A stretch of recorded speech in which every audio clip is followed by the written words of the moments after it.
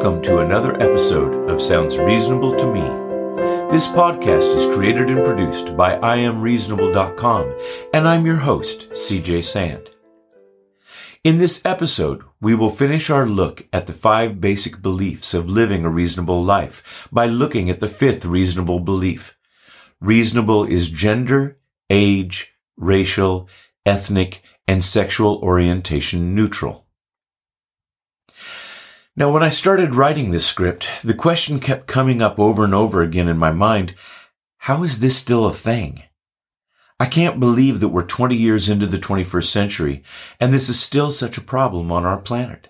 Seriously.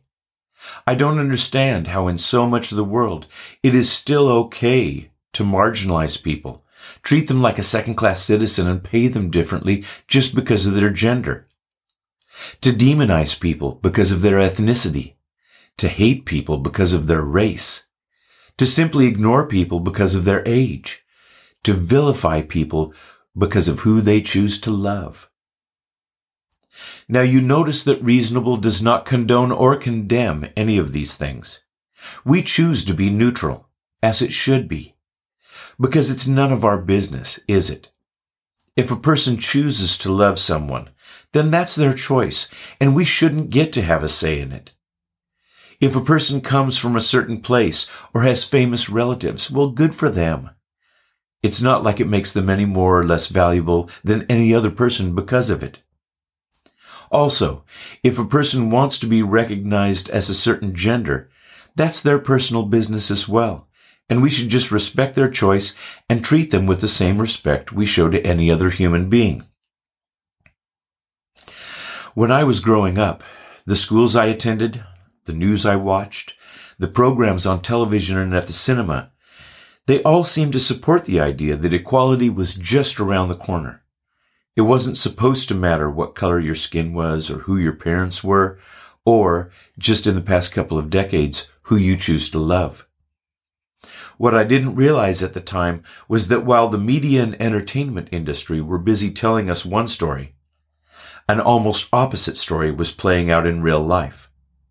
As it turns out, racism is still a huge problem. There's a reason why so many people have taken to the streets lately to let their frustrations be known. The gender pay gap is an ongoing problem in most developed nations.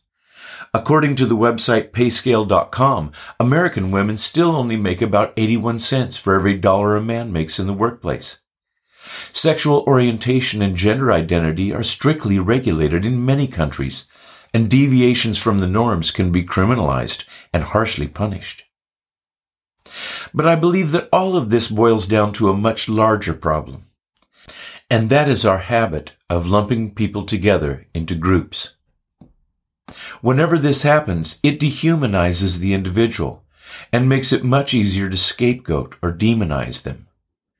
This is much more difficult when we deal with each other as individuals, one-to-one.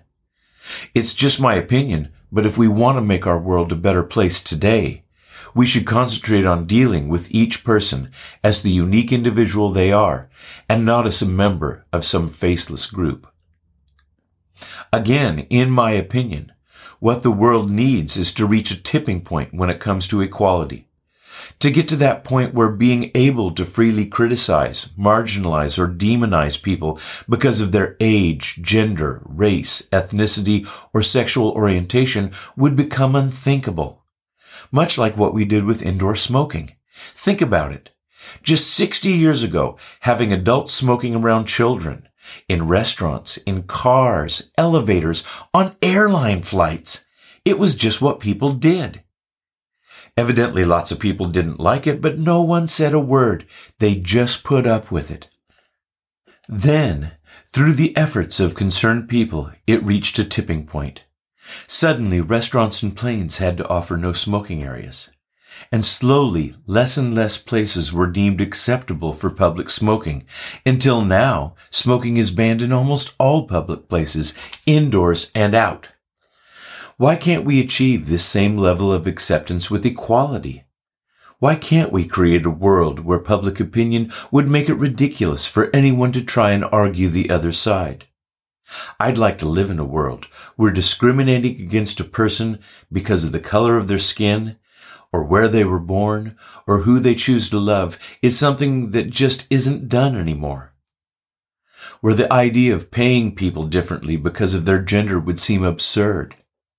Where one race or bloodline thinking that they're superior to others would just make people laugh. If the truth is just the story we all agree on, why can't we agree on this? Here at Reasonable, we would like to live in a world where every individual is appreciated for their own merits and would be free to live their lives as they see fit. And that sounds reasonable to me. Thank you for listening. Sounds Reasonable to Me is an IamReasonable.com production.